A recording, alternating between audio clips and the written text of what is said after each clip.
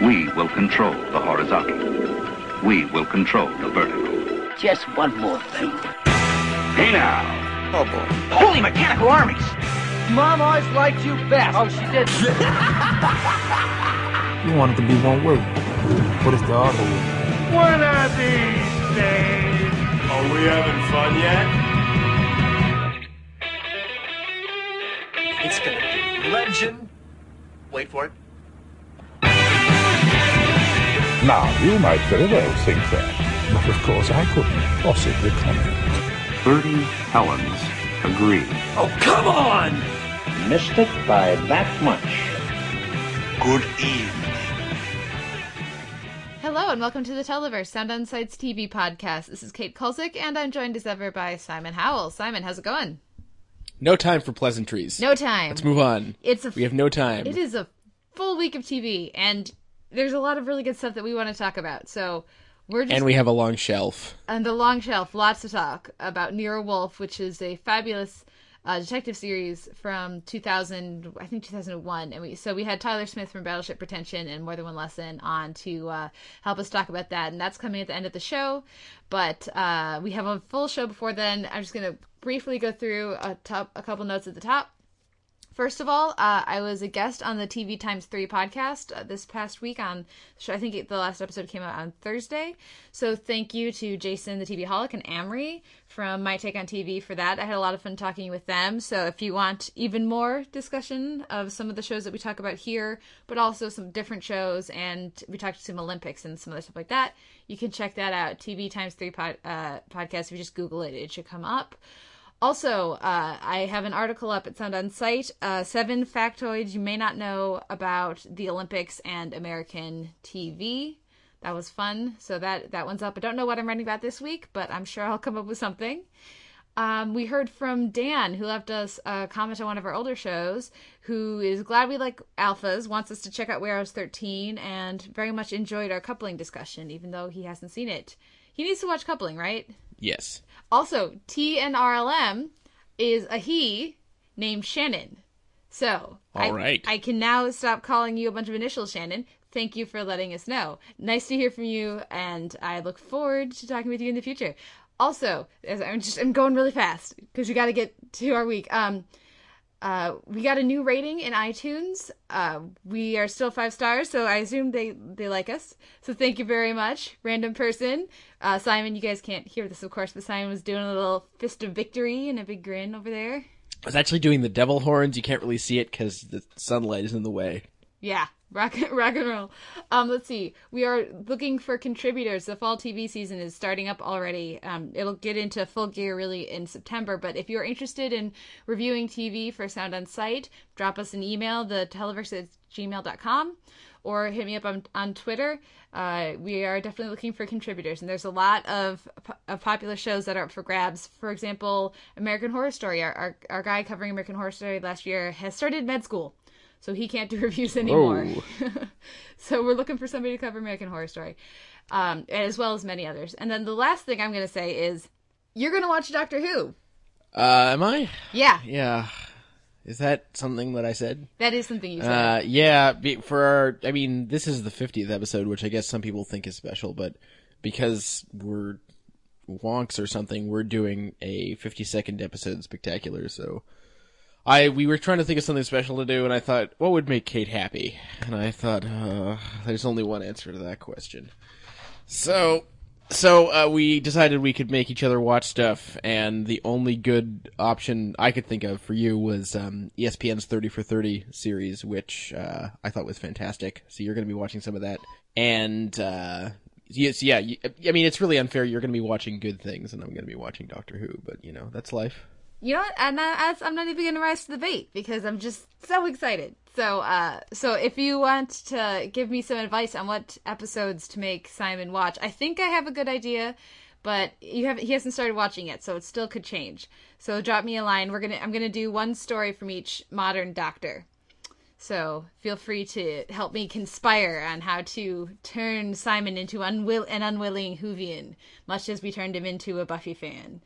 I think I'm showing my evil hand, perhaps, a bit too much, but Yes, you are. Yeah. So let's move on and let's start our week in TV. It's a full week. We're going to dive in with Go On, which premiered after the Olympics on Wednesday last week. This is the pilot. This is the new Matthew Perry show, and he plays a sportscaster whose wife has recently died, and he is forced into counseling or group therapy by his boss. This show has a good cast. Matthew Perry is good. I enjoy him. Actually, I think I might even like him better as a dramatic actor than a comedic actor, but I'm a big fan of his. John Cho is in this. Brett Gelman is one of the highlights. I love him on Eagle Heart. Wait a minute. One of the highlights? Arguably the only highlight, if you ask me. Oh, yeah, the highlight, pretty much. Yeah. But he's hilarious in this. I mean, the thing with him is, like, watching Brett Gelman just react to stuff is way more interesting than the rest of the show, to me. The biggest problem with the show, I think, is that the clear setup of the couple, capital T, capital C, that's going to be happening down the line is just sloppy and not good. It has a very community vibe, I think. So I'm hoping that they embrace that and get away from relationship things like they seem to want to build towards, which is kind of gross, seeing as his wife just died, the main character's wife just died. And focus on their strong supporting cast. What did you think? No, you're right on the money. It's the grossness of the romantic coupling that most bothered me. I wasn't as bothered by the main character as some people were, because I just think we've seen way worse this season. I find it funny that you find a community-like, because I think that's way more true of the other pilot we got this week, especially since that was actually directed by the Russo brothers. But yeah, And then the ending pathos was just so unearned and corny and didn't work. And yeah, I'm not going to be watching this again. I think that, that's the thing. It's not great, but I do think that there's potential there, and I do think it's a lot better than the comedy pilots we saw last year. I don't think that's true. Really? Yeah. Okay. No, it's about on par with some of those mediocre ones. It's like not the Rob worst, but and it's definitely not the. Are you it's there, definitely Chelsea? not Rob. Are you there about Kids Meet Chelsea? It's not as bad as the worst, but it's definitely not by any means good. One that it's worse than from last year. One that it's worse than Free Agents. Ah, touche. You got me there. Mic you drop. got me there. Okay. Yeah. Let's move on to the season premiere of Children's Hospital, The Boy with the Pancakes Tattoo. Much like the other Adult Swim shows, I think Children's Hospital is either a hit or miss kind of show. This episode was a miss for me. This wasn't. I mean, I feel like there's really only one way for Children's Hospital to work, and that's to go as high concept as humanly possible. This episode seems high concept for most shows, but actually for Children's Hospital, it's pretty restrained. Mm-hmm. I mean, all the characters are still the characters. They don't go back in time or to another country. They don't pretend to be a different show for 11 minutes. And I feel like the more wacky and sort of meta they get, the better a show it is. And I was missing that this week. I was hoping they would go big for the season premiere, which they didn't really do. I was still amused. But yeah, whenever they try to go more character-based, it never quite works for me because the characters are sort of non-existent anyway, or are certainly so malleable that they may as well be non-existent. So yeah. I would prefer straight up insanity, which I mean, I think we were promised that with the blood fight promos, which were amazing. Yeah, we'll see. I'm looking forward to the British episode or something like that. There's an episode. Yes, there's a British version episode. Yeah, so we'll see where that goes. Hopefully, I mean, I really like Children's Hospital, so I assume this is just an off week for them, or for me, I guess. But next, there was also the NTSF SD SUV premiere. This was 16 Hop Street. They go back to high school. I believe you meant NTSF SUV. No, damn it. No, I can't do it, but there's 2 semicolons at the end. Oh, I didn't say the colons, right. NTSF SD SUV : : There we go. Now we've spent most of our review getting the name right. Yes. Yeah, I never watched this before. I'd always been curious to. I really like the cast. Actually, although I didn't know half of them until I started watching it, which, holy cow. Mm-hmm. Yeah, it didn't. It's more of a straight up genre parody than Children's Hospital is. It's having less. It's less off the chain than Children's Hospital is, or seems to be, which is disappointing. I'm actually more intrigued in next week's episode because apparently both Jake Johnson and Alan Tudyk show up, which just seems like Amazing. one too many, but okay. I'm looking forward to that, yeah. Yeah, but it feels more like a good SNL sketch than a properly figured out series. And by good SNL sketch, I mean mediocre, good period SNL sketch. Yeah. This episode, I mean, it's the back to high school 21 Jump Street joke for the entire run of the episode. I didn't think it was that successful. I didn't really laugh that much. It was nice to see Glenn from Walking Dead. Yes. But otherwise, yes, it was. It was kind of a disappointing one for me. So let's move on to Awkward, which had another one bites the dust. I was fine with this episode. It was very, relationship heavy and kind of disappointingly light on the jokes. But for me, while not one of the show's best, even of this season, I still liked it. You had a stronger reaction. Yeah, I didn't like it. And just so you know, this week I'm breaking up with something and getting back together with something, which is... I don't know if we've done that before. But anyway, I'm kind of annoyed with Awkward. There were 3 main plots this week, and I was annoyed by all of them. I already didn't like the love triangle, so that wasn't new. I don't want to watch Lacey anymore. Mm-hmm. Jenna's mom, she's just... If you want to make her a horrible, selfish, useless mother, then that's fine, but don't expect me to care about her relationship foibles. Even just the fact that she keeps this horrible friend around who calls her daughter Lil Bitch and she never says anything about it is a bit much for me. But then, throw in Guy from Life Unexpected and then I just get even more annoyed. Chris Plaha. Sorry, I thought when you were saying his last name you were just making a sound. Who I don't hate by any means, he just keeps showing up in annoying capacities in my life. And I don't care about Sadie and Ricky Schwartz at all either, and that seems like a squandering of her time. So, I'm really not very pleased with the way the show's gone lately. Well, I'm going to stick with it, so I will let you know if it has a resurgence of awesome, or maybe just if some of these other plot lines wrap up, then you'll jump back in. Maybe. They may have to start killing some people. Let's move on to Wilfred. Which had Truth this week, and this is probably going to be our most contentious discussion somewhat, because I think we both really liked this episode, but had different reactions. Yes. I think this was actually the winner for Thursday, which has... Wilfred, savor it. This may never happen again. Mm-hmm. I really like this episode. I think it was my favorite episode of the series so far, which actually beat last week's episode, so I guess it's on a roll. But I feel like this week it basically turned into Donnie Darko, the sitcom, which made me really, really happy. Just whenever it dials up the prophecies of doom and the weird darkness that the show is kind of good at, while still keeping the wackiness, close at hand. It's really like nothing else on TV, and isn't even remotely close to anything else on TV. If you ever notice that it shares a producer with Family Guy, you'll forget by the time you've watched an episode like this, because it's got absolutely nothing in common with the average sitcom. And I also love Dwight Yoakam on this show. I think he's great. I think he's probably one of the 5 best musician actors around in the last 20 years. I know that's a weird thing to say, but it's true. Think of Sling Blade, people. And he's great on this, just so weird and unhinged, and I like the chemistry between him and Jason Gann. And of course it featured cryptic games, which I know is a recurring thing that we like on this show.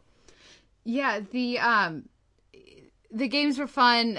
Just the intensity they brought to the most ridiculous, things that they came up with, was a lot of fun. For me, while I very much enjoyed this episode, and it was clearly successful because it affected me a lot, I'm very angry at the show for making Ellis and Matt cry, Amanda cry, because I thought she was great in this episode. Her very small appearance in it, because when you believe that her heart is broken, completely broken, at the end of this episode, and and so that's obviously the direction they decided to go, and that's fine.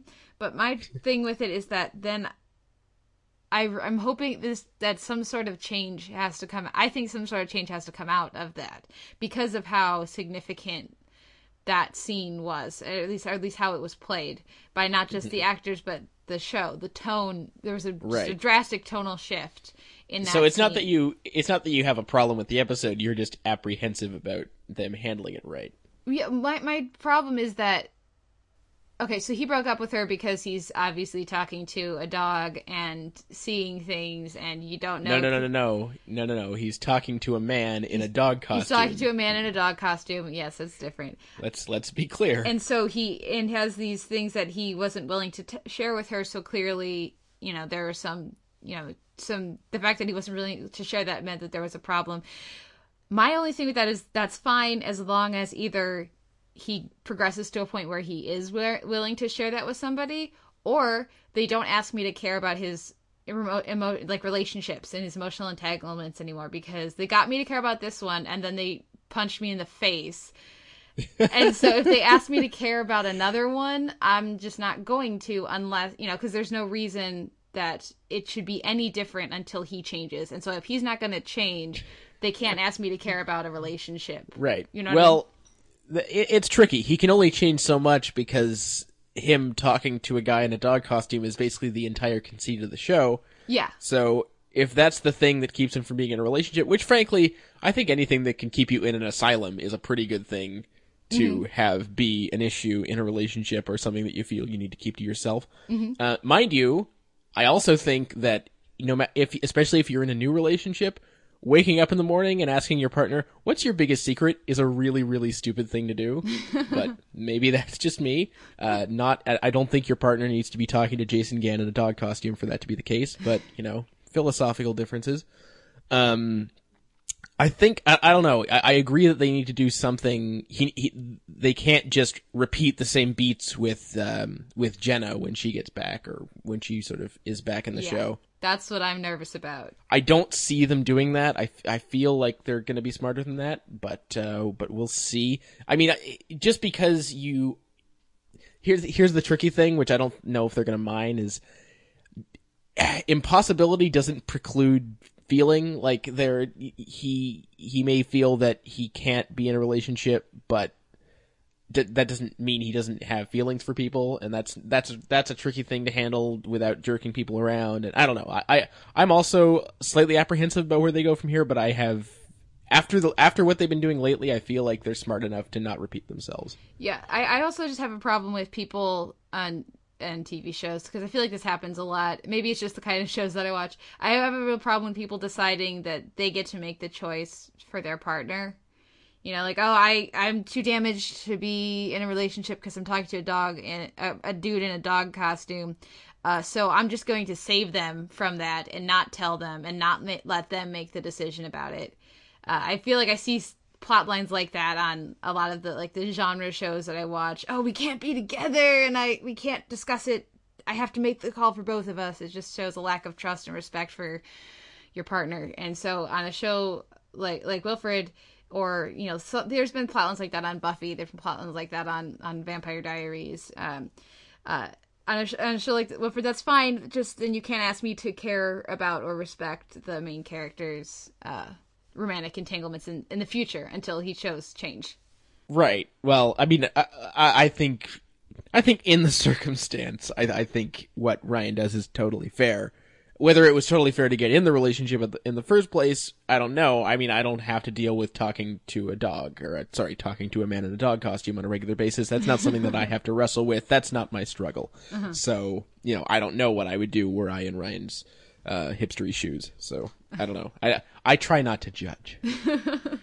Apparently, I don't have that problem. That's the difference between you and me, Kate. Well, and speaking of, let's talk about Louie and IKEA/piano lesson. And I use that as our connector there, because this is probably one of the least successful Louie episodes in a long time for me. Yeah, I I feel like with Louie, least successful is a good way to put it, because I'm still not entirely convinced there will ever be such a thing as a bad episode of Louie, and I don't think this was not a bad way to spend 22 minutes. But, I mean, between the two segments, which really felt like 3 segments, it was really all over the place. Only the IKEA part really worked for me. I personally found that first 7 minutes really, really, really funny, from his little sort of pseudo freak out speech about the rug, to the reappearance of Dolores, to I really like the cutaway to the young couple being like, let's not be like that. I know you felt like it was a bit played out, but it worked for me. As soon as we got to the crabs, though, besides Maria Bamford's phone call, which was amazing, she was great, and it looked like they probably filmed it in as long as it took for her to say those words. The rest of it was really hit or miss for me, especially the Mark Maron stuff, which, if you've heard his appearance on the show, which was like 2 hours long, then this especially was not interesting, because it was just, there was such a lack of specifics, whereas their long conversation was all about specifics and getting into, deep feelings, which, this didn't really do, and I don't really know who that segment was meant to amuse, except for maybe them. So that it didn't quite work for me. Well, and I don't know if it was intended to be funny or more of just a reflection on the nature of memory and friendship.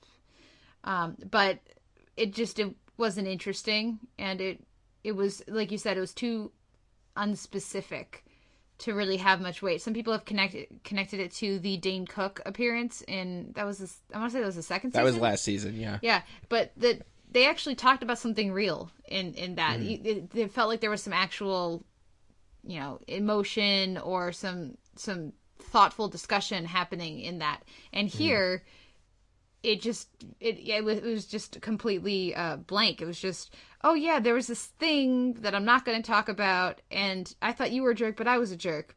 And that's an interesting thing to talk about, I guess. But they spend so long on it without any more information than just a thing, you jerk, me jerk. That's all that, know, that it was a waste of time, and really a waste of Louie and Maron. I would have liked to see more from that. Also, for me, the IKEA one just didn't work that great. There were some nice moments, but I've seen all of those jokes a million times and done funnier. I liked the 30 Rock IKEA episode better than this one. So while the Maria Bamford phone call was hilarious, especially her closing, so beep you or I'm sorry. Yeah, that was great. Was great. And the rug thing, you're right, was really good. The rest of it just really didn't work for me. And I know we're trying to be swift, but I'm also a little concerned about how guest crazy the show's gone lately. Yeah. Because I feel like the guests have been mostly great, and it's, always nice to see them let their hair down a bit, but, I'm a little concerned that we're squeezing out the kids a little too much. Yeah. Then they're great. We need to spend more time with them. That's my only complaint. I did really like Sarah Silverman in this, actually, though. I thought that interchange on the phone was nice, and seeing Louie watching himself was pretty funny too. Yeah, I could have gone for a little more of that even. Yeah, or even just a reflection on aging would have been more interesting, I think. Yeah. Anyways. Also second straight week of no stand-up except for him watching his old stand-up. Yeah, I really feel like the show needs the stand-up as a backbone, as a spine. But I think it helps. I don't know if it needs it, but I think it helps. Yeah. Let's move on to Animal Practice, which premiered after the closing ceremonies of the Olympics on Sunday. This is the pilot. For me, it's as simple as the stuff with the monkey and the other animals is funny. Everything else isn't. What did you get a chance to watch Animal Practice? I did, and I felt like it was just assaulting me with wackiness all of the time. And then that made the moments where it wasn't assaulting me with wackiness feel very disingenuous. Like I mentioned during Go On, this was directed by Anthony and Joe Russo, and it really has that Community feel to the camera movement and the editing and even some of the music cues. But which isn't going to help with me because I'm not a fan of Community these days. But Yeah, the characters just feel too shticky. The animals are they're animals, you know? I don't care about it. I mean, wait. I care about some animals some of the time, but just having animal reaction shots is just a cheap source of comedy. I'm sorry. The monkey is Annie's boobs is clearly very well trained, but yeah, I don't know. You didn't like Annie's boobs taking bets on the horse race or the dog race? Yeah, it was cute, but you know, I felt like by the end of the episode, I had all the animal humor I could take. I like Justin Kirk a lot, but he's basically just kind of playing a vaguely nicer version of his character on Weeds. It felt like, and the romance is again terrible. Totally uninteresting. Terrible. Totally uninteresting. Yeah. Let's move on though to the newsroom, which had a part 1 of 2, the blackout. Part 1, tragedy porn, was this episode. I love that Sorkin's so pretentious that his 2-parters have subtitles. Yeah, that's true. It really didn't seem that necessary to have the subtitles. But this episode is all about the fallout of the Newsnight 2.0 coverage. This week they were talking about Casey Anthony, they were talking about Anthony Weiner, they were talking about debt ceiling. So lots of news was going on at this week. What did you think of this episode? Because you jumped back on just so we could talk about it. But yeah. What did you think? Were you glad you did so? I don't like to be broken up with 2 shows at the same time because then it feels like mommy and daddy are fighting. Yeah, I mean, this was almost good. I wouldn't call it good, but it was almost good, which is really good for the newsroom. I mean, both the Sunday sort of tetchy political dramas I watch were better this week because they just didn't do some stuff they usually do. So this week there was very little annoying relationship crap, which was great. And what little there was actually involved Paul Schneider, who was here. And I love him in a dramatic capacity. I really think that on Parks he got to show off about 10% of his skill set. And he handles Sorkin's dialogue really, really well. Probably better than most of the regular cast, actually. And so he's great to have. It mostly sticks to the sort of ethics of covering schlocky news without getting too annoyingly high-minded about it most of the time, which was nice. Well, because I think even the scene where they do break down the Nancy Grace coverage of Casey Anthony, you know, obviously they were criticizing that style of air quotes news reporting, but what I thought was a really smart touch is that they showed it being incredibly effective when they go around the room and show, and he says, all of this is to make you feel like Casey Anthony deserved better. She deserved a mom like, and then all the women in the room say, me. So clearly it had worked on them. So I'm glad that they showed that maybe it's not the most high-minded or not the most ethical way to present the news, but it's clearly there's a reason they do it and it works. Mm-hmm. As for the relationship stuff, I thought it was so much better this week. Last week they just didn't really have a lot of it. There was Maggie and Jim stuff, and that was the downside of the episode. This week there wasn't any Maggie and Jim stuff, and all the relationship things were good. So I think Aaron Sorkin needs to take a note from that. And we didn't miss it. Exactly. Yeah. I've been really liking Olivia Munn on the show. What did you think of her? I hate to admit it, but she's actually all right. Yeah, I really don't like her, but she's actually okay on it. She works well with the Sorkin dialogue, I think. Yeah, and I wouldn't ever in a million years have expected to even vaguely buy her as a financial analyst, but she's doing all right. Yeah. I didn't really care about the conspiracy stuff, to be honest, especially the deep throat type character who knows all the conspiracy characters from movies and then makes references to them because somehow he's had time to become fully versed in pop culture amidst all his experiences. That didn't do anything for me. And again, the usual thing of we're going to threaten Will with firing if his ratings go low enough, or if, which is, you know, totally fair. Or if blah, blah, blah. It's just, I don't care. You're not going to fire him. He's the show. Move on. Yeah, that movie quote thing whatever worked for me just because I feel like it's way easier to say, you know that machine from The Dark Knight? We have the machine from The Dark Knight. That's just a much easier and faster way that didn't bother me, especially Sam Waterston not knowing what it was. It was more I'm not Donald Sutherland and so, like, just, yeah, gotcha. Just come on. Yeah. I guess one more thing. The storyline that they're developing with TMI having the same doing the same things as News of the World was exciting for me, just because it's their first step into making up stories about, Yes. This is what they should be doing. That, they don't need to talk about News of the World. They can have a fictional counterpart to it, and that will solve a lot of their problems. So I'm hoping they do more of that. And you only had to sit through 6 hours of bad dramatizations of real news. Touche. But let's move on to Political Animals. What did you think of this? I still am not watching it, but what did you think? Right. Again, Political Animals was better than usual because I feel like it does much better as a show when it's a show about the Hammond family and not a show about just Elaine.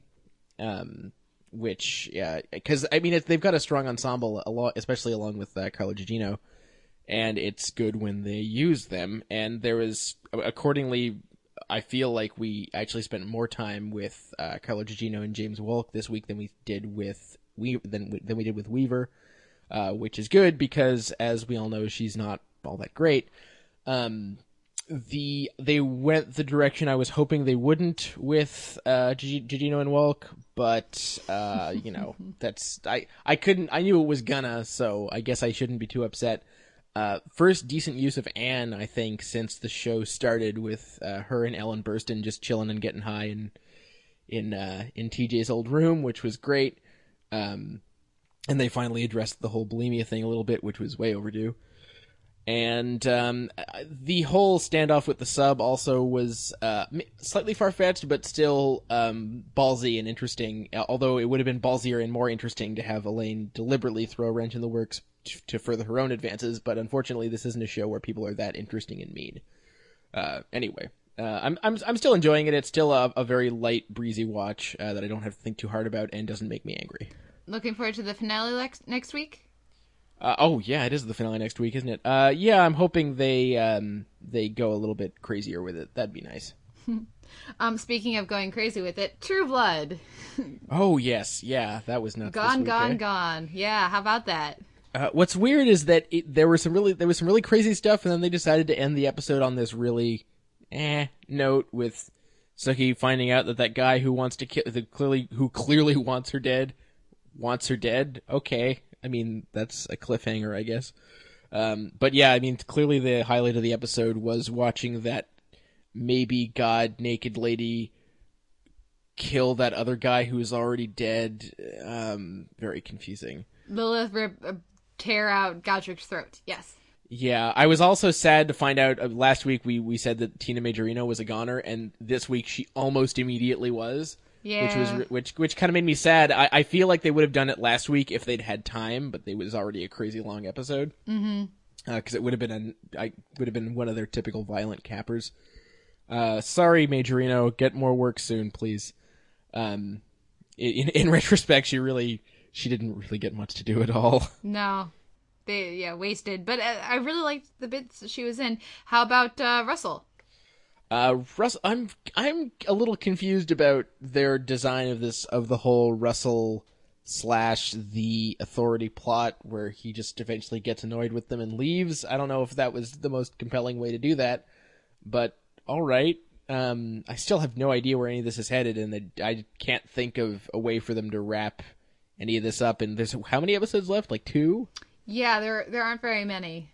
Yeah, it just seems like every week things get more and more chaotic, and they just keep doing more stuff, and it's just gonna end. I don't know. I don't really know how a season of True Blood works. Although one thing I will say is that when I said to you, we were chatting about this episode before the show, and I said, well, I guess there's no more Hoyt, because, he's off to Alaska, but you were like, no, they don't do that. I don't know how important a character Hoyt is. I would be perfectly happy for him to go to Alaska and just not to see him again, but I guess they're not going to do that. That's not going to happen. No? It was hilarious because I was talking, I was like, I wonder if Hoyt's going to make it to Alaska. And you're like, yeah, not on this show, no.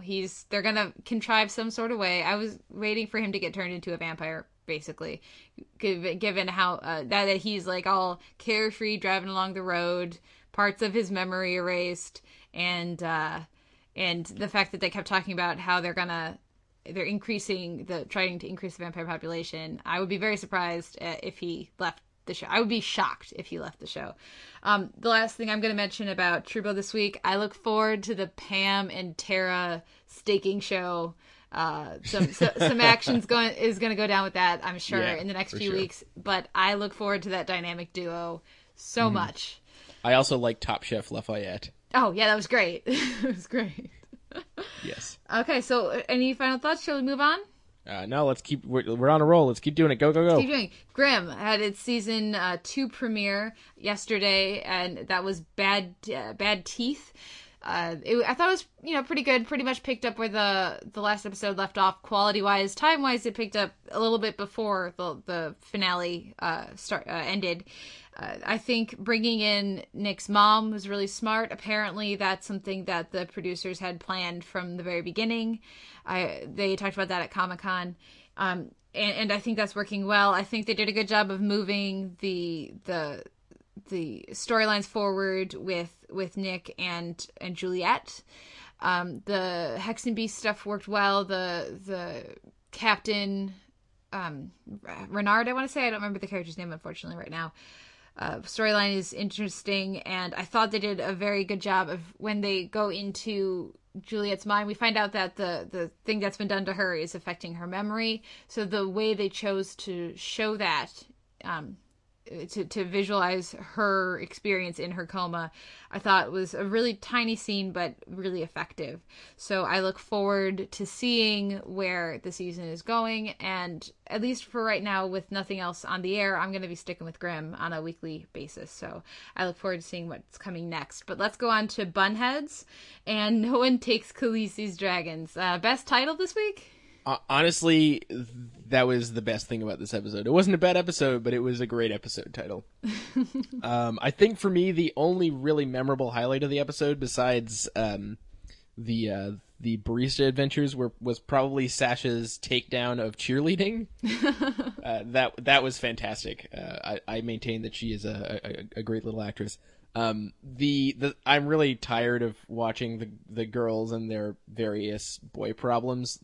They're not interesting, and they're Carl. Nah, I don't really care about Carl, to be honest.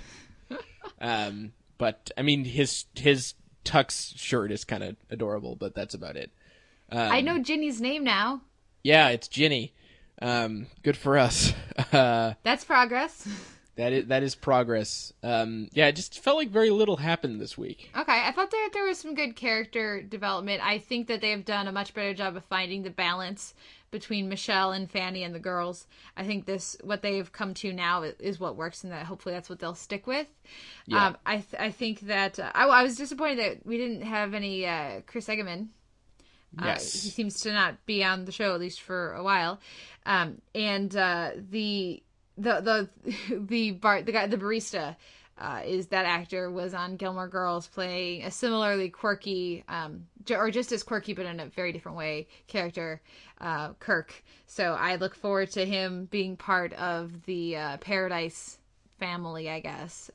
Hopefully we'll see more of him. But that I enjoyed the fact that he had to remake his coffee because it looked like the Mercedes-Benz symbol instead of a peace sign. Yeah, it's not like The Good Wife where we get to have all our guest stars at the same time. It's like with Bunheads, we only get a couple at a time. So this week we get him and John Polito. Mm-hmm. And that's kind of it. Yeah. But let's move on and talk about Alphas, which had a more memorable episode this week. When push comes to shove. Really, if Breaking Bad hadn't been so ridiculously good this week, it could have been a bit of a fight between Wilfred and Alphas and B-Bad, I think. Yes, I completely agree. Alphas is better than it's ever been, I think, right now. I mean, it hasn't been on that long, but I think it's I don't know if it's peaking, but it's definitely on the rise. This was a very Nina-centric episode. There was very little Gary involved, which, based on that description, you might think it wasn't as good, but it's actually better, which is quite strange. A little Gary went a long way this week. He was there for some very, very important comic relief. We really, really needed it because the Nina stuff was heavy. Mm-hmm. I thought the great thing about Alphas is really the way they logically think through these powers and what they would actually do to people, especially if you had them all your life. And that they've never really gone into childhoods much, as far as I can remember. But Nina's a good character to do that with, because just imagine you're a little girl and you can make people do whatever you want. What realistically would you do, especially if you're in a less than happy home? Yeah. And those scenes, like if they've been directed wrong or done in the wrong way, they could have been so corny. But they were really, really nicely acted, really well rendered, really heartrending. Actually, I'm not gonna lie, I got a little dusty near the end of this episode. Yeah, it was definitely a good one, and we've had some time off from Nina, which I think was good. And so to have a Nina centric episode, I think was a good time for it. I think it's also important to show us what can happen when one of the air quotes good guys gets out of control for any number of reasons. I thought that it was a really strong central performance from the actress whose name... There we go. From the actress whose name I should have written down, which is Laura Reynolds. I think. Actually, I'm going to check that because I'm not sure. I also thought that the girl who played young Nina was, first of all, adorable, but also she gave a really solid performance as well. Laura Reynolds, sorry. And Laura Reynolds. She looked freakishly like older Nina, which was great. And yeah, both child actors were good, which is unusual for a show that employs children for flashbacks because they're usually horrible. Usually really, really bad. And I have to say that there were a few moments in it that I really wasn't expecting. The whole Nina Rachel thing, which was just so cruel and... Well, also, that felt really cheap to me. It felt like, oh, we're going to have chicks make out. I hope you're watching our show. I felt like that was promo material for Sci-Fi Channel. I don't think it felt any more like that than it did when they did something similar on the first season of Fringe. That also felt cheap, yeah. I don't know. I actually, this felt more motivated by character to me than that did. And I don't know. I can see that being a problem for some people, but I actually thought it was just a nice character beat. It's the sort of thing that you might see her do just to mess with her, and on that level it worked for me. And also we got another it also let us know about another dimension of Rachel's powers that can be problematic, which I didn't know before. Oh no, they showed us that when in one of the previous episodes she's out on a first date and she has to send the guy away because she kisses him, but it's just too intense. Oh, yeah, I think I forgot about that. Anyway, I wasn't expecting to see a shot of her pushing herself. That was interesting. The only thing in retrospect that I'm confused about is the cold open with the baby and the money and the dude. That I'm honestly not sure what that was about. Oh, she pushed a guy to think that the bag of money was a baby that he had to take away and protect. Right. I think I was just confused because we never actually saw Nina in that scene or her friend. Yes. So I didn't know if she was the one pushing him or if there was someone else. And yeah, I was thinking, I don't know if that was the most elegant way to introduce Nina's powers into that episode. But yeah, it was great. It was emotionally affecting in ways I wasn't expecting. The execution remains top notch, and also great use of music. And yeah, just an overall spectacular episode. And I think a good addressing of the new guy and Rachel's potential relationship.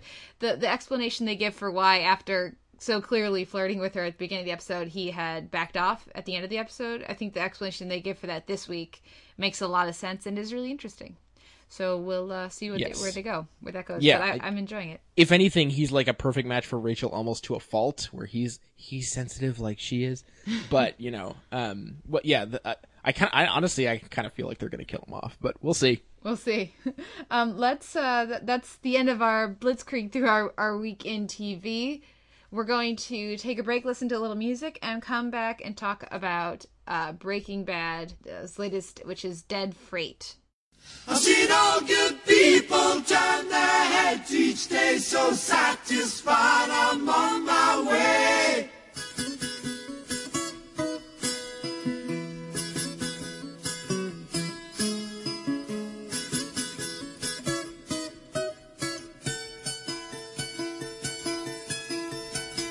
Take a straight and stronger course to the corner of your life. Make the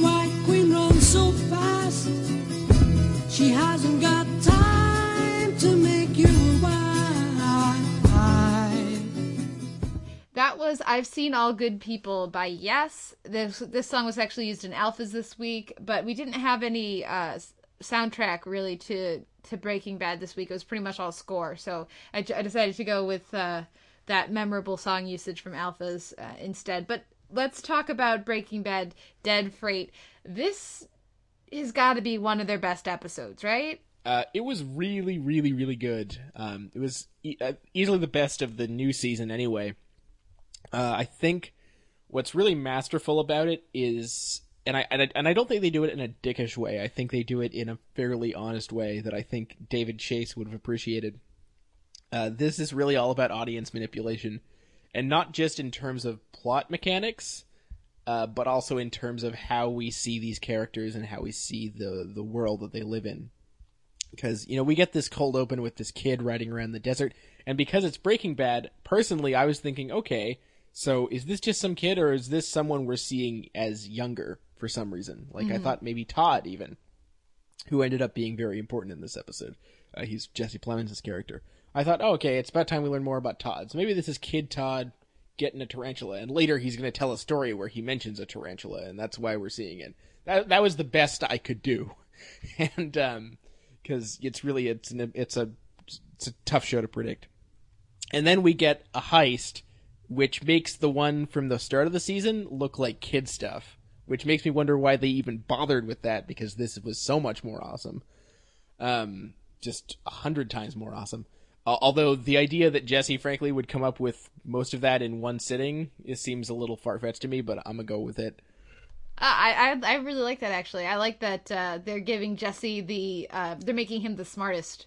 At least it's the second time they've done that. Yeah. If not the smartest, at least the ideas solver. Man. Yeah. Yeah, which makes me wonder why they need Walt at all, but anyway. And then, of course, we get to the end, which was... again, like with that heist from the start of the season, we kind of have this, like, hell yeah, like, high fives, we're awesome, isn't it great? And then you think, and if you actually think to scrutinize it for a moment, yes, you managed to make it so that you can make an insane amount of meth over an insanely long period of time. Congratulations, and that's what we feel awesome about. And we get a reminder of that when Jesse Plemons takes out a gun and shoots that kid in the face. Yeah, I think the reason that the end of this episode is so successful is that the tone is perfectly handled through the direction and the editing and the performances, all of that. It's perfectly handled through the celebration to the sort of awkward the realization that the kid is there through the very end of the episode. That was something I was watching this episode and about. At a certain point, when they're, like a third of the way through or half of the way through, something like that, was when they started putting together their plan of how they were going to do this. They said, the best part, no witnesses. And I was like, oh crap, that kid's going to be a witness. That's not going to end well. And so there was just this, I think when people rewatch it as well, if you didn't kind of figure that out while you're watching, there's just a sense of doom and foreboding. If you because I think what it was is I recognized the color similarity between the opening scene and then when they were scoping out the location. So I think that's what ticked me, kind of tipped me off to it. Tipped you off. Yeah. Yeah, but I think there are a couple things. I had a couple really significant issues with this episode, actually, as much as I liked it. First of all, it doesn't make any sense for Walt and Jesse would not have shown Lydia their face. That just seemed incredibly stupid because she didn't know them before, and now she can ID them. And if they're not going to kill her, well, she saw Jesse last week. Okay, but she didn't see Walt. She had no idea who Walt was. And she had no way of knowing who Walt was. And so the fact, just things like that. Come on. Walt is never going to hide his face from anyone anymore. He's got way too much hubris to do that. It's just sloppy. And I don't see any of them as sloppy. I mean, Walt I see as egotistical, but I feel like Mike wouldn't let Walt do that. I feel like somebody should have thought of that. And then... Well, to be fair, Mike is entering that room almost positive that she's not going to be leaving it. Yeah, but still the point remains. That was just driving me nuts the whole time through that sequence. And then also there was another thing like that later in the episode that was driving me nuts. Oh yeah, why they tell Todd their entire plan, and we're stealing methylamine so that we can cook meth. And this is what we do, and this is who we are, as opposed to... I feel like the implication was that he'd already figured most of that out for himself. Really? I didn't get that at all. I just, he figured out that they were up to illegal things, of course, because he was... Well, how many things really require the use of a tented off home that gets rid of fumes? And, I mean, there's really only so many options.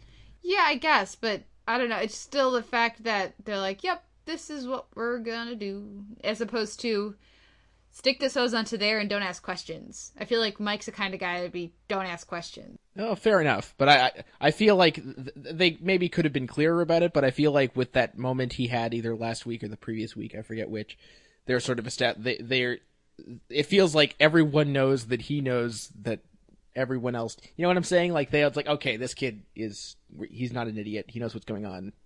We may as well be. Yeah, I mean, I guess we just had a different take on that scene. I felt like he knew that they were doing something shifty, but didn't know what it was. But it doesn't really matter. The reason I bring it up is because despite the fact that I'm pedantic and these little issues were driving me nuts, it was still a really good episode. And I thought it was so... I know some people don't like the fact that Jesse Plemons' character, that Todd is the one who shot the kid, but I thought that was perfect. Yeah. Just the right thing that needed to happen. It didn't feel right for it to be Mike, because he seems to have a thing about kids. A thing about kids where he doesn't like killing them.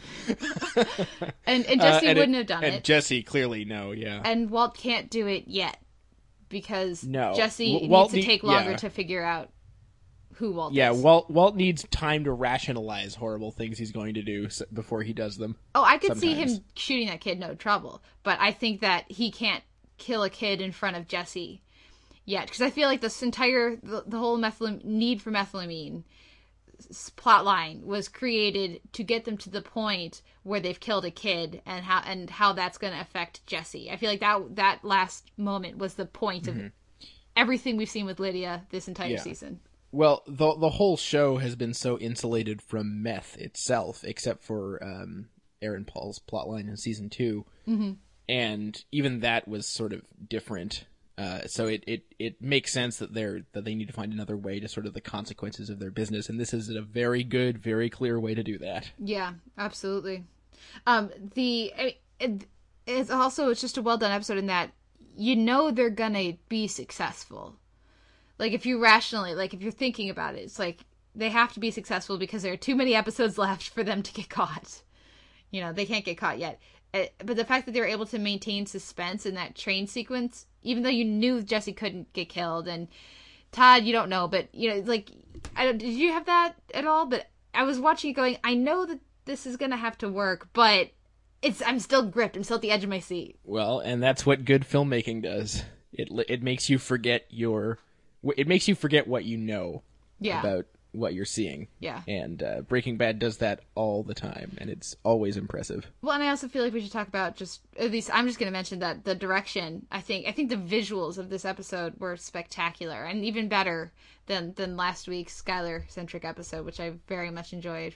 Yeah, well, it was just great to get basically an episode of Breaking Bad that's a Western, sort of. Mm-hmm. And that sort of gets to use that desert setting spectacularly, and it's not often that you get an entire episode of Breaking Bad in sort of a wide open space. You think of like 4 Days Out, and that's sort of it. Mm-hmm. So, that's always great to see. And then I guess, do we want to talk about Hank at all?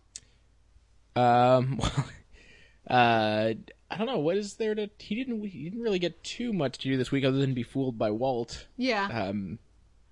I mean, I'm curious as to when he finds out about Heisenberg, how it's going to happen, who he's going to find out from, and how direct it's going to be from his efforts, or if it's just going to be a horrible coincidence or something like that. That's the thing that that's the thing that I'm most interested about with respect to Hank. Yeah.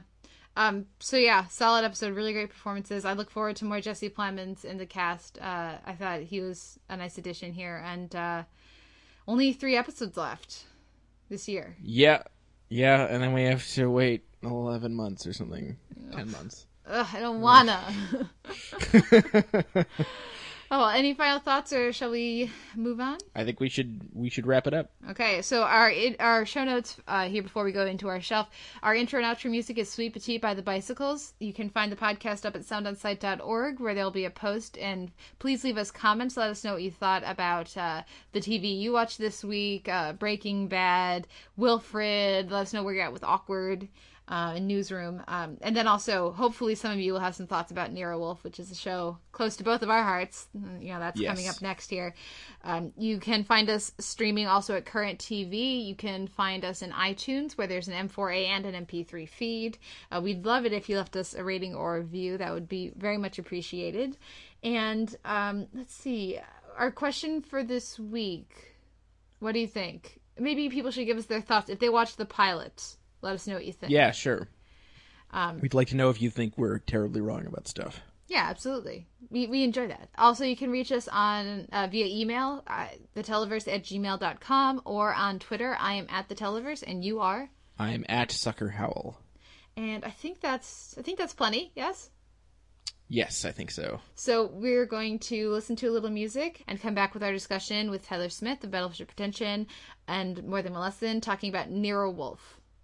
The oversized genius was at his desk in a chair made to order for his 1/7 of a ton, with a bottle of beer and a glass, comfortably reading his latest book, The Treasure of Our Tongue. Fritz will warm the duck. No, he won't. I've had the lousiest day of my life, and I'm going to finish it up right.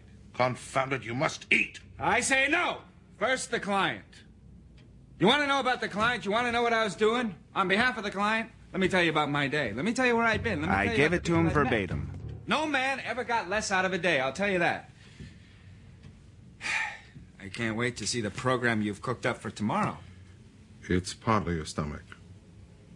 If not duck, then an omelet. No. Caviar? There's a fresh pound. You know damn well I love caviar. I wouldn't insult it. Archie, you trying to pester me into returning that retainer? No, I know I couldn't. Then you're twaddling. You are quite aware that we have undertaken a job which is preposterous. We've both said so. There's a certain amount of hit or miss in every operation, but this one is all hit or miss. You're tired, you're hungry. Confound it, eat something.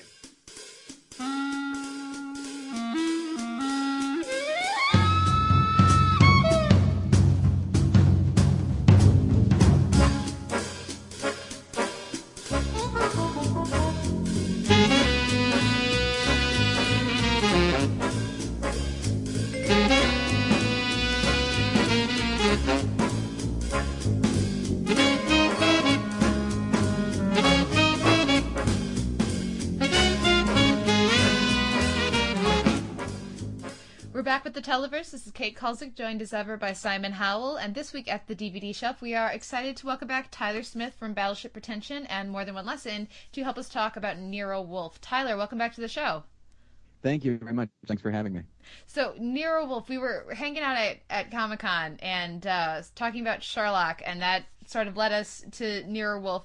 I was very excited. I've only really talked to one person outside of my family who likes Nero Wolfe or had even really watched it, and that was Simon. So I was so pleasantly surprised to hear that you're a fan of the show. What about it prompted you to, you're like, hey, if I come back on, we should talk Nero Wolfe. What prompted you to pick the show, and also what drew you to it in the first place when it was on TV? Well, I don't know what it was, but probably in high school, I started to get into detective novels. I think I probably got there through Dashiell Hammett, who wrote The Maltese Falcon, which is one of my favorite movies and books. And then I think on A&E I saw a promo for Nero Wolfe. But I didn't watch it because I didn't know what it was. But the word hung out in my head a little bit, and I had read some Sherlock Holmes, and then I had heard somebody talk about a series of detective novels about a guy named Nero Wolfe and his assistant Archie Goodwin. And what it was sort of like Sherlock Holmes if Watson was not like a sycophant. If Sam Spade from the Maltese Falcon was paired with Sherlock Holmes, you would actually get like some friction, and probably some humorous friction between the two different styles. And they said that's what Nero Wolfe was, and that sounded really interesting to me. So I bought the first book and read it, and incidentally, the first book is not at all the place to start, because it doesn't fit the format that Rex Stout would later on embrace. But I tore through those. They're very easy books to read, and they are wonderful as far as like they really flesh out the character of Nero Wolfe and Archie Goodwin and all the other people, all the other characters that would show up. And then I remembered, like, oh yeah, there's a whole TV series of this. And when I heard that Maury Chaykin, the character actor who somewhat recently passed away, when I heard that he was playing Nero Wolfe, I was thrilled because I was a fan of his, and so I sought it out and thought it was absolutely amazing. I think it's there's an easy thing to say. I think I like the books more. I think, when you start with a book and you watch a movie or you watch a TV show that is based on it, it's not going to fit. It's not going to match your imagination totally. But I think the show does a really, really solid job of approximating the reality of Nero Wolfe. And so yeah, I had the association with the books first and then the TV show.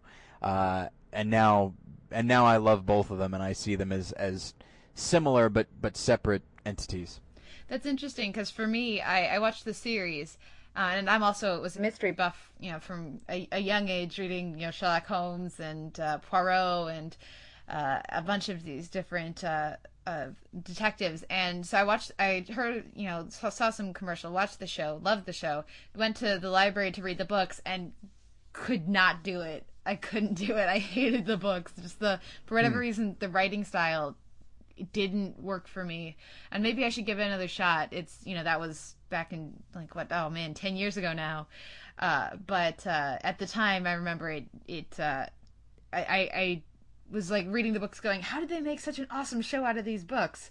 And they couldn't have. Looking back at it now, watching the show and seeing some of the featurettes on the DVDs, you realize that a lot of this dialogue is lifted directly from the source material, and every single episode is based on either a novel or novella or short story by Rex Stout. So clearly I was missing something in my very brief glimpse into the books that I should, so I should go back and check them out again. But I think that's so interesting that we have such different approaches, or we had such different entries to this series. Well, we came to it from different writing styles. You said you came to it from like Poirot and stuff like that, and Agatha Christie is not a hard-boiled detective writer. Yes, that's true. Whereas like a Dashiell Hammett or a Raymond Chandler, they were, and that's how I got in. And while Nero Wolfe, the character, is very similar to Sherlock Holmes or Poirot or Miss Marple or whatever, the writing it's first person from Archie Goodwin, and he is more of the hard-boiled detective. So if the dialogue struck you and you like that, but the writing style doesn't, like, it makes sense actually that I would have gotten more into the books and you would have gotten more into the show. Yeah, and I do really like the Maltese Falcon, the book, and some of the other Hammett that I've read. So maybe I just need to, go back into it with that perspective and, a little more time, a little more seasoning, perhaps, in my literary perspective would be affected by that as well too. But I still think that's interesting. You're right. It's a detective story isn't just a detective story. There's so much more to defining what whether or not it's going to work for a reader or for a viewer. But I still think that's interesting. Right. Simon, how about what was your approach? I haven't read the books at all. I saw the show initially when it first aired. I would have been 15 at the time, which sounds about right. I honestly, I don't even know if I had the mental capacity to totally follow every aspect of the mysteries at the time, but for some reason I really dug it. The atmosphere, the pep, the dialogue, the pacing, and the casting, especially. I was always really into, especially of course Maury Chaykin as Nero Wolfe. Although really, especially when you're watching the show, the protagonist is really Timothy Hutton's character, Archie Goodwin, or at least he is before Nero Wolfe inevitably takes over for the last 10-15 minutes, so he can explain everything that's just happened. But what's interesting to me is I always thought of it as a Canadian series because I assume they did some, pickup shots in New York just so that you might think it was plausibly New York, but it was filmed in Toronto, and Chaykin is a legendary Canadian character actor. In fact, I would say that the two most legendary Canadian character actors around, for a very long time are both in this show, him and Saul Rubinek, who's in, I think nearly a dozen episodes. You've also got Julian Richings turning up in a few, and Carrie Matchett, who is like weirdly in everything, ubiquitous. She's in everything and I think she still is. Like she still turns up all the time. She's got a very distinctive face. You'll everything from Wonder Falls to a whole bunch of one hit wonders, sci-fi shows to just you name it. If there's a cult TV series in the last 20 years, she's probably had some part in it. And she's great here. I always really dug the cast, and Hutton as the one American, I guess. I think he's American anyway. Is also great, and he fits right in. But I really always thought of it as a Canadian show. It probably helped that when I was 16 to 18, I was working in this difficult to explain summer workshopping process that was inevitably that. When it was done, it led to the making of a short film, which I danced in, and you're never going to see. Oh. But before that, yeah, I know you can. I trust me. I've tried looking for it just so I know that no one else can find it, and you can't. But before that sad point, in one summer when we were developing our characters, Maury Chaykin was invited in by our producer, who I guess was an acquaintance of his or something, and so he came in and gave us pointers. And I actually met the guy, and I was the only one there, including my director, who had actually seen Nero Wolfe, so I was totally geeking out. And he was just as cool as you'd expect. So I'm totally biased in favor of Nero Wolfe for a variety of reasons. For anybody who's unfamiliar, this show ran on A&E in the United States at least for 2 seasons. 8 episode first season, like a 12 episode second season.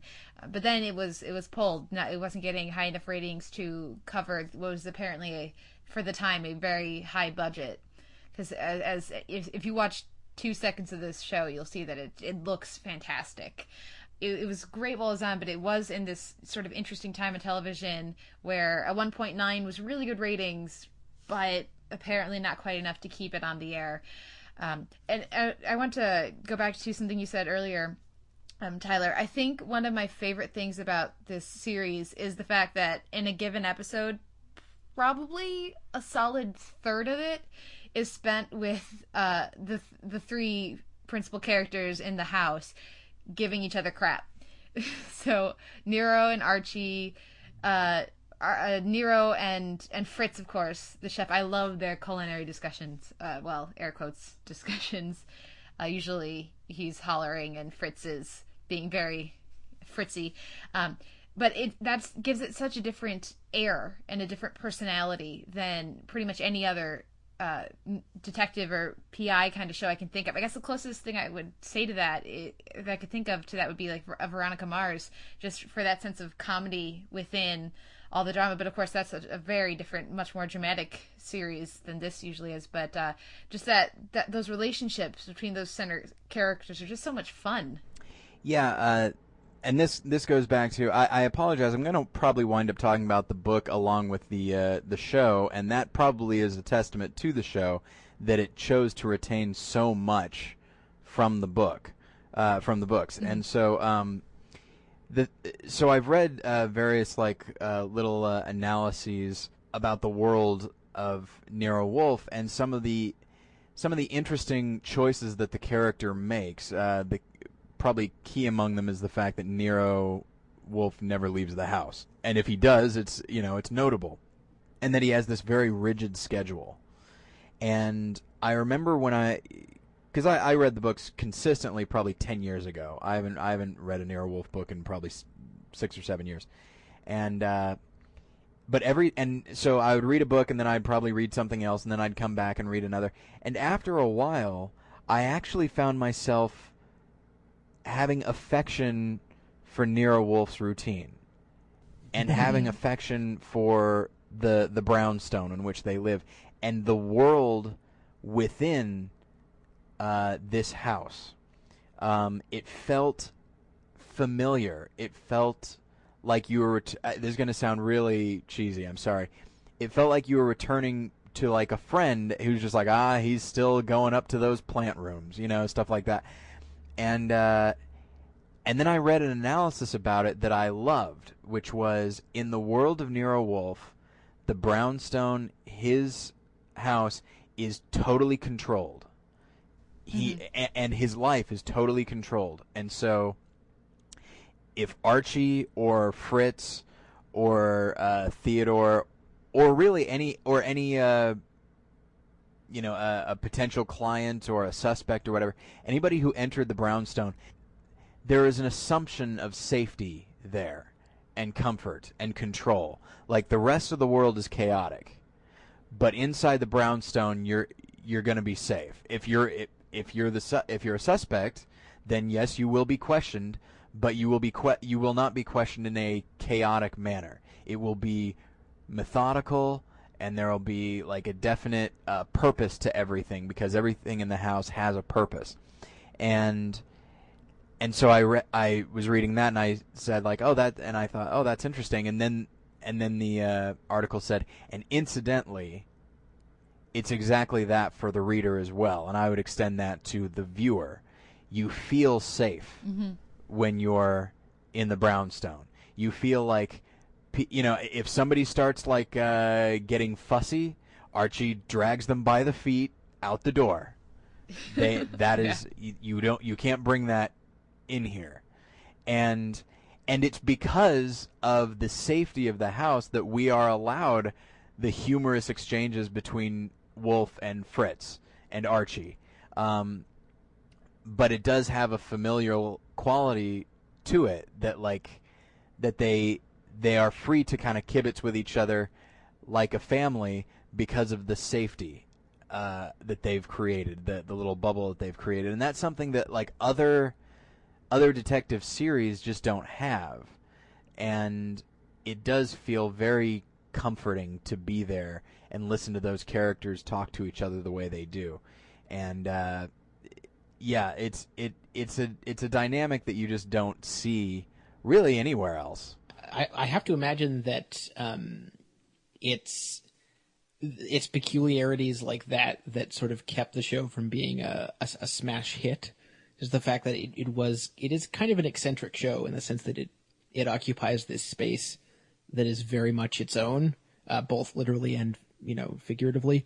Also, it's such a doggedly old-fashioned show in the sense that there are absolutely no concessions made to modern sensibilities in terms of, well, maybe some minor ones in terms of dialogue, but really in terms of acting style, and especially in the fact that there's this theater troupe style arrangement where I love that. Except for Hutton and Chaykin and Fritz and Inspector Kramer, who's always played by Bill Smitrovich, pretty much everybody else is always trading roles or playing a new character or et cetera, which is really fun.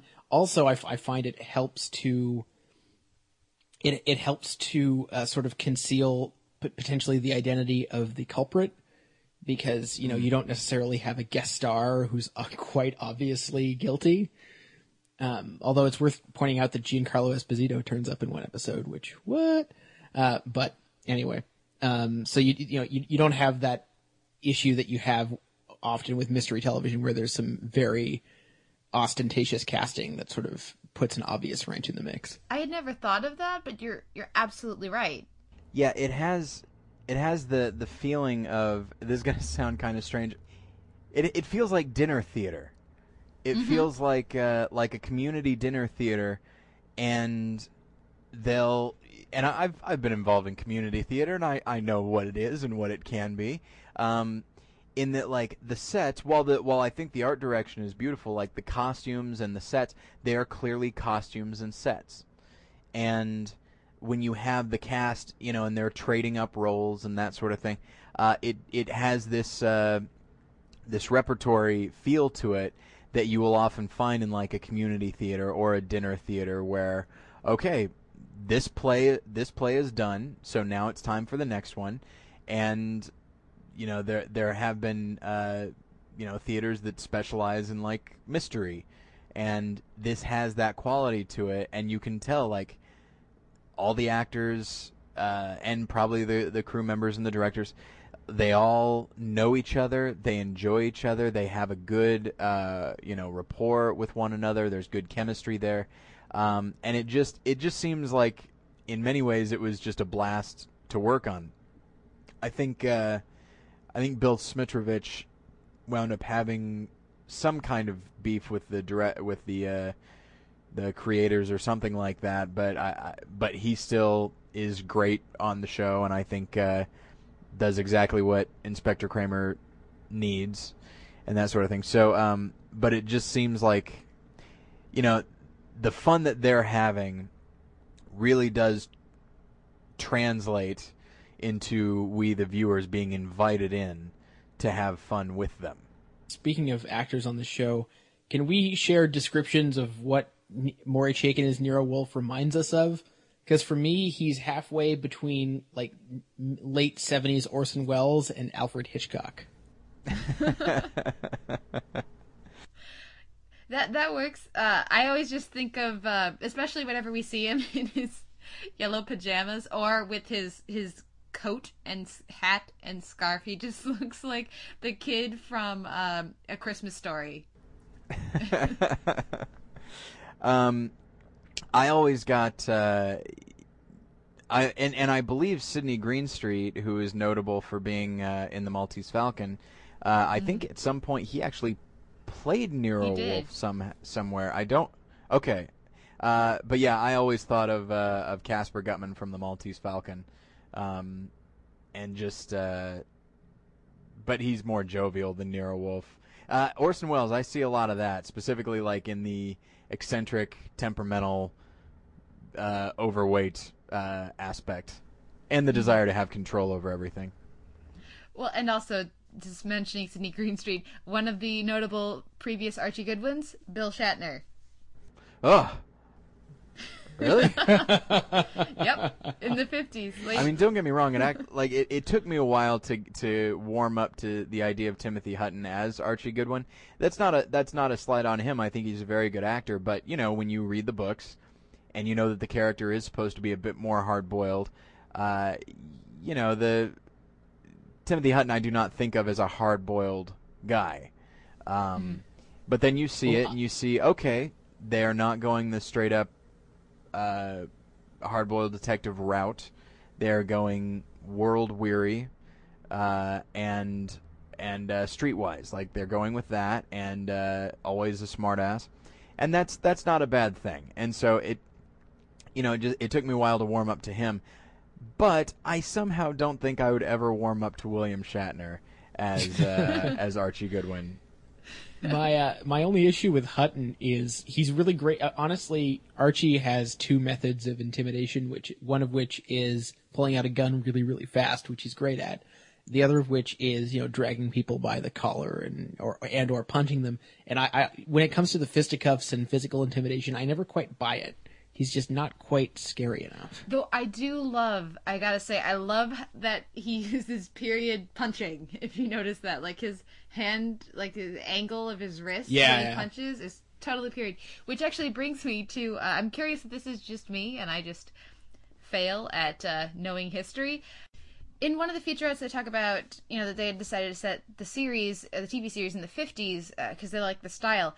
Am I the only one who gets sort of confused as to the time period that this is set in? Because it feels like such a hodgepodge between the cars and the costuming and the music. Because the cars are 50s, and the women's costumes are 50s, but I feel like Archie's suits are have too much fabric. They're too big. They're not fitted enough to really be 50s. They feel much more like 30s or 40s pre-war.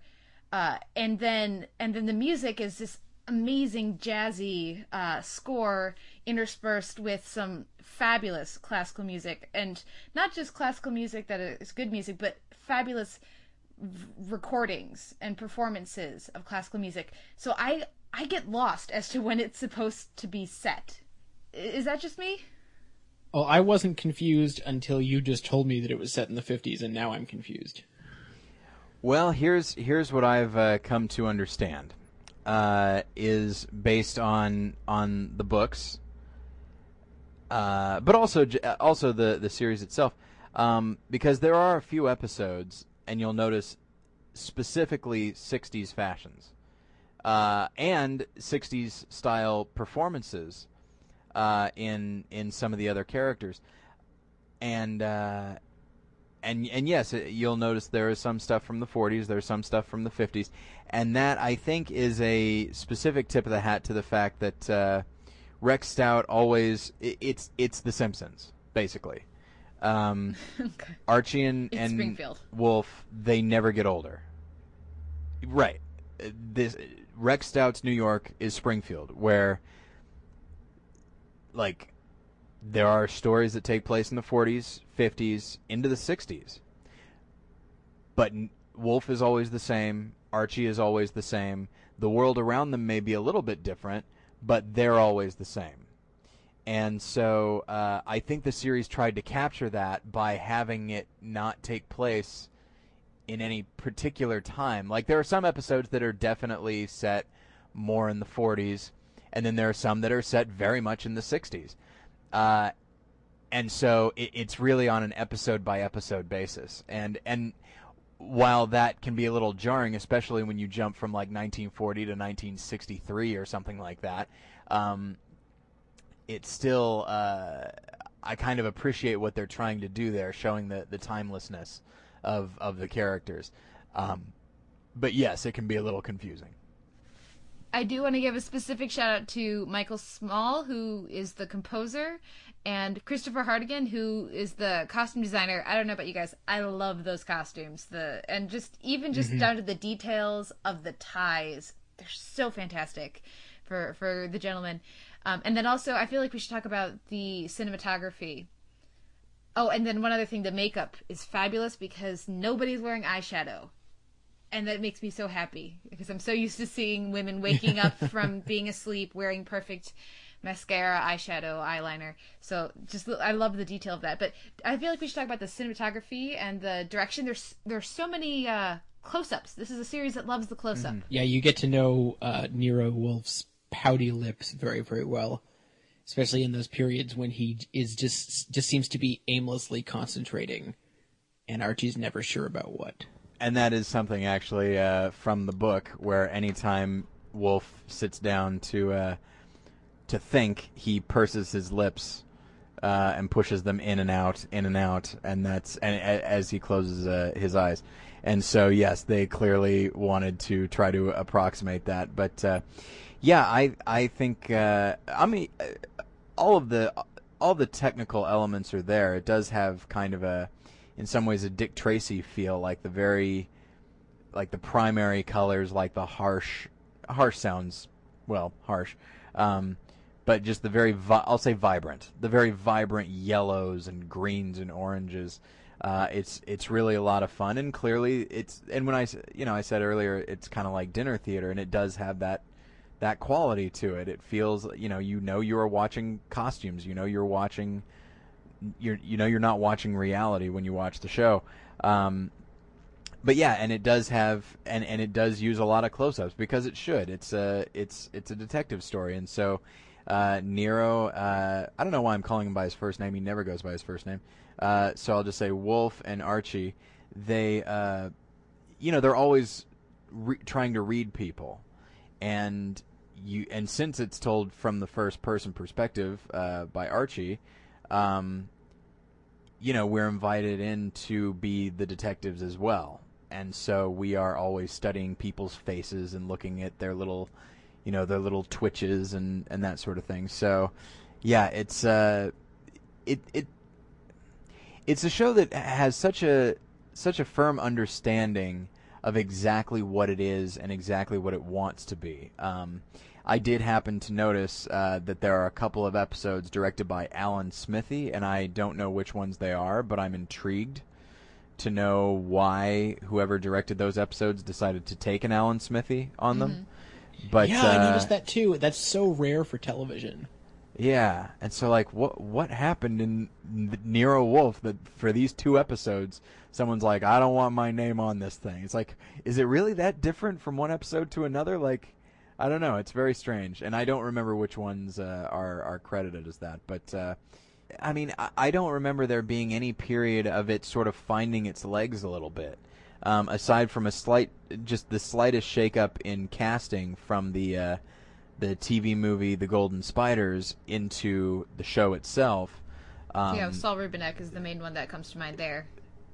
Right, yeah. He plays Saul Panzer in The Golden Spiders, and then he goes on to play Lon Cohen, and Conrad Dunn is brought in to play Saul. Yeah. But aside from that, like, it seemed to know exactly what it wanted to be, and it stayed that way throughout the entire run.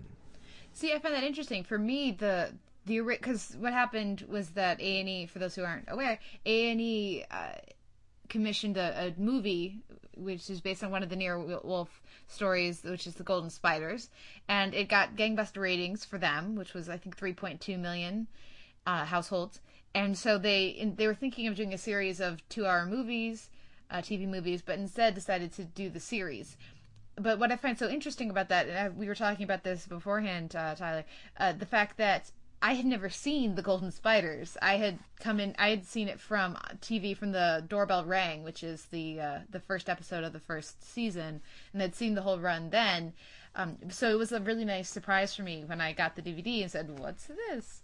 But what I found interesting about it was that The Golden Spiders has a very different look, at least color. The color palette is very different. Archie's in like a sort of drab brown and a gray suit, as opposed to the brilliant blues and greens that we're going to see him later. The house is very different, the set.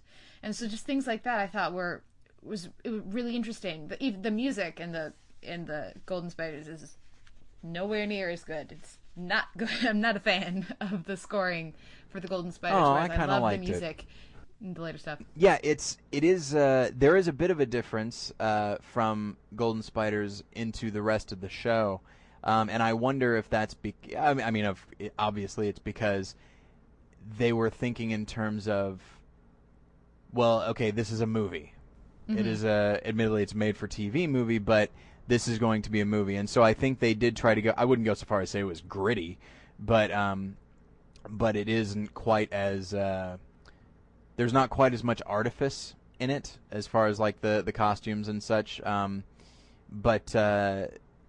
But yeah, when I think back, and admittedly I haven't seen The Golden Spiders in a while, but I do seem to recall that like the tone was pretty well set, specifically when it came to Wolfe and Archie and their relationship and how they related to the outside world and that sort of thing. And the pacing, I think, was pretty much the same. And it does make me, and I am interested to know like what happened behind the scenes, like when they decided let's make this into a TV show, like how they arrived at, well, let's kind of flare up these costumes a little bit. Let's make this a little bit more fun and a little less conventional. I don't know. But however they arrived at that decision, I think it was the right one, because it's just it's so unlike other shows on TV. Absolutely. Well, I believe Timothy Hutton had a big part to play in the design of the series. I know that when they decided to make it a series, he came on board as a producer, and apparently had was very involved in the direction that they chose to go with the series. And this was his first directorial outings, was on Nero Wolfe. I think he did a pretty good job. But yeah, you're absolutely right in that they found the rapport and the pacing and the the relationships instantly. And I think that's probably why it got picked up for a series, because it worked so well in The Golden Spiders. This does take us pretty quickly into, does anybody have a favorite episode? I personally, on this run, I only got through the first 3 90-minute installments, which I personally, I don't remember if they aired on A&E in single chunks or if they got broken up. But, and I watched the first 3 and then also Die Like a Dog on a recommendation from Ms. Kulzik here. I'm a big fan of Champagne for One, especially because I was surprised by how, it spends the first 20 minutes not even establishing a mystery, really, just sort of, or at least not seeming to, just having Archie just go out on the town and sort of vaguely, half-assedly romance a bunch of women, and and just his interactions with them are just so great, and the way the whole case comes together at the end is just fantastic. Tyler? I do like I guess technically The Golden Spiders was the pilot, but I do like The Doorbell Rang quite a bit. I like that one, and I like The Silent Speaker, which is in widescreen on the DVD, and it looks so much better. The show looks so much better in widescreen than it does full screen. Yeah, it is beautiful, and it does kind of make you wish that the rest of the show was like that. But yeah, and so I like those two for a couple of reasons. Is they reveal some stuff about Nero Wolfe to us, specifically that he's kind of anti-establishment. Mm-hmm. Like with The Doorbell Rang, I believe that's the one where he like toys with the FBI and like traps them and stuff like that. And in The Silent Speaker, there's like a big organization, like I think the National Industrial Association or something like that. And he likes to toy with them a little bit. He seems to have no respect for like bureaucracy, and chooses to. And he knows he's smarter than they are, and so he tries to not merely be one step ahead of them, but he tries to make it clear to them that he is, and he likes to make them hurt a little bit, and I like that. It kind of adds, and when you find out little facts about him here and there, that like he is a refugee, and that when he was younger he was like a young idealist involved in like these all these like not radical causes, but like these revolutionary causes in which these rebels would fight against like totalitarian dictatorships and stuff like that. And he mentions that like I was that in my youth, and now I'm not that anymore. It's like, well, he's not that, but if you look at how he deals with the FBI or how he deals with big companies, you come to realize, oh, he still does have a little bit of that idealist in him. And I think The Doorbell Rang and The Silent Speaker and various others, I think, speak to that. Let's see. I do like, there's one called Door to Death that I feel like has a lot of comedy in it, partially because Nero Wolfe actually leaves the house.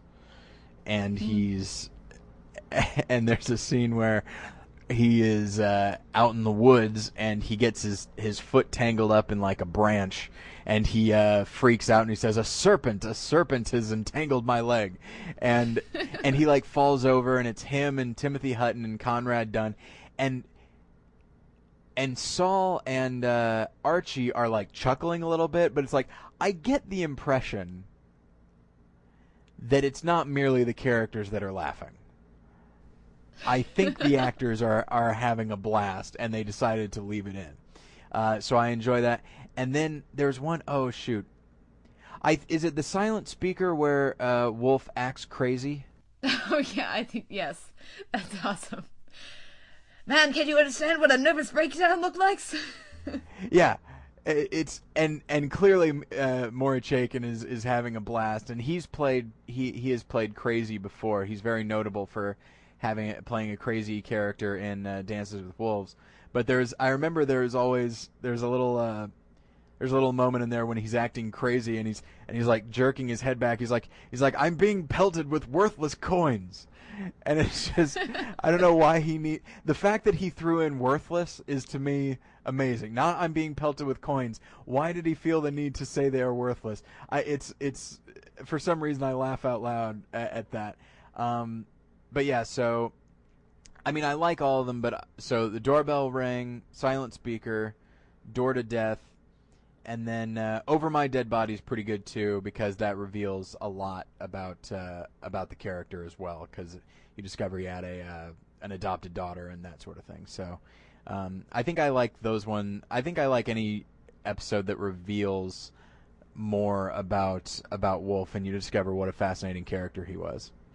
Yeah, for me, the character of Nero Wolfe feels like there's this great line in a show that shall not be named on this show for at least a couple weeks, where a character talks about how they imagined that when they were young, they imagined when they left school, the teachers just kind of stayed there. They just kind of never left and lived in the school, and they just only existed when they were in their role as teacher. And that's kind of how I felt pretty much about Nero Wolfe. It's like you can't really imagine him being a kid, when you're introduced to him. And so that's one of the things I really like about Over My Dead Body. You find out that he was in at least some sort of army, and he's killed a lot of people in his youth. And you find out all these really interesting things. I love the way the character talks about how he got fat because that there's like he got fat so he couldn't be that anymore, and if he were trim, he would most certainly be dead. So it's a fascinating bit of character, just like a line of dialogue, in the middle of everything else. So I really enjoyed that episode for that reason. A lot of depth about Nero Wolfe. But then I also really like the comedic ones. I love Die Like a Dog, which just has a dog following Archie home, and just the comedy of is the dog's name Inky, as Archie suggests, or Jet, as Nero suggests, and the constant, because of course Nero loves dogs, but this dog is only here upon his sufferance, because it's the responsibility that Archie has undertaken and a burden he has put on this house, etc. It's just pretty great. And then just the two-parters, the ones that aired as a double episode on the same night. So like usually that's like the season premiere. I think there's more of those in the first season where it is 1 hour-and-a-half long episode, as opposed to there are some later that are 2 episodes split up over 2 weeks. I think that's like in the second season. But I tend to like those more movie length ones. So that's Champagne for one, The Doorbell Rang, some of these other ones like that. And I think we get more time for character. And so the one that pops to mind like that, I think maybe this is one part, but I think it's a 2-parter, is Poison a la carte. Just because if there is a Fritz episode, this is the Fritz episode. And Colin Fox is just so restrained, and it's such an inside performance. I love it. But just the notion that Nero has to defend Fritz's honor, because clearly it can't be Fritz that caused this person to die from eating the food. So before the guy's even dead, Nero is figuring out how somebody poisoned him and has brought shame to Fritz's name that he must clear. And it's just great. Those I guess are the episodes that stand out to me. And we really, as ever, we've gone long. Do you guys have any final thoughts? If anyone has an interest in watching Maury Chaykin be eccentric in things, I direct you to the entire Adam Egoyan filmography. Oh yeah, I'll try to keep this somewhat short. One of the show, as we've said before, one of the reasons the show works so well is because of the familial quality of Wolfe and his staff. And you mentioned like him defending Fritz, like he's a character who is eccentric, and I think uses that as a bit of a shield. But when he admires somebody, when he respects somebody, like it comes through, and it's fun. It's really fun to watch. And if he respects somebody, then that kind of gives us permission to respect that person too, or at least look at them a little bit differently than we are probably inclined to. But then I also wanted to mention that. So we came about talking about Nero Wolfe at Comic-Con because we were talking about Sherlock, and in talking about Sherlock, we started talking about Mycroft Holmes. And Mycroft Holmes, as I said when we were talking with Paul Goebel, the king of TV, is one of my favorite characters of all time. I find him fascinating because he is. In intellect, he is the equal to Sherlock Holmes, but in method, he's very different. And there are people that have suggested that Mycroft Holmes was the inspiration for Nero Wolfe. in that he was overweight. He didn't like to go and do research himself. He likes to just sit back, have people tell him the information, and he will just figure it out. And so, in that sense, I like the way that Nero Wolfe, as a series, both as a book series and as a show, I like the way that it is connected to almost every other type of detective fiction, whether it be the hard-boiled detective or the Sherlock Holmes type thing. And yet, it doesn't feel like a ripoff. It feels completely original. And the show, especially, like I've said a couple of times at this point, there were no other like police shows or detective shows like this. It is very unique. Very unique. I don't know if that might be redundant. It is simply unique, and that and it is a shame that that the show did not last very long. But at the same time, it got a 2-season run. Clearly, they made the show how they wanted to make it, and some of those episodes are as long as a movie, and so you can enjoy it on that level. And so hopefully people listening to this will seek out the show on DVD and enjoy it, because it is a show that deserves to be discovered.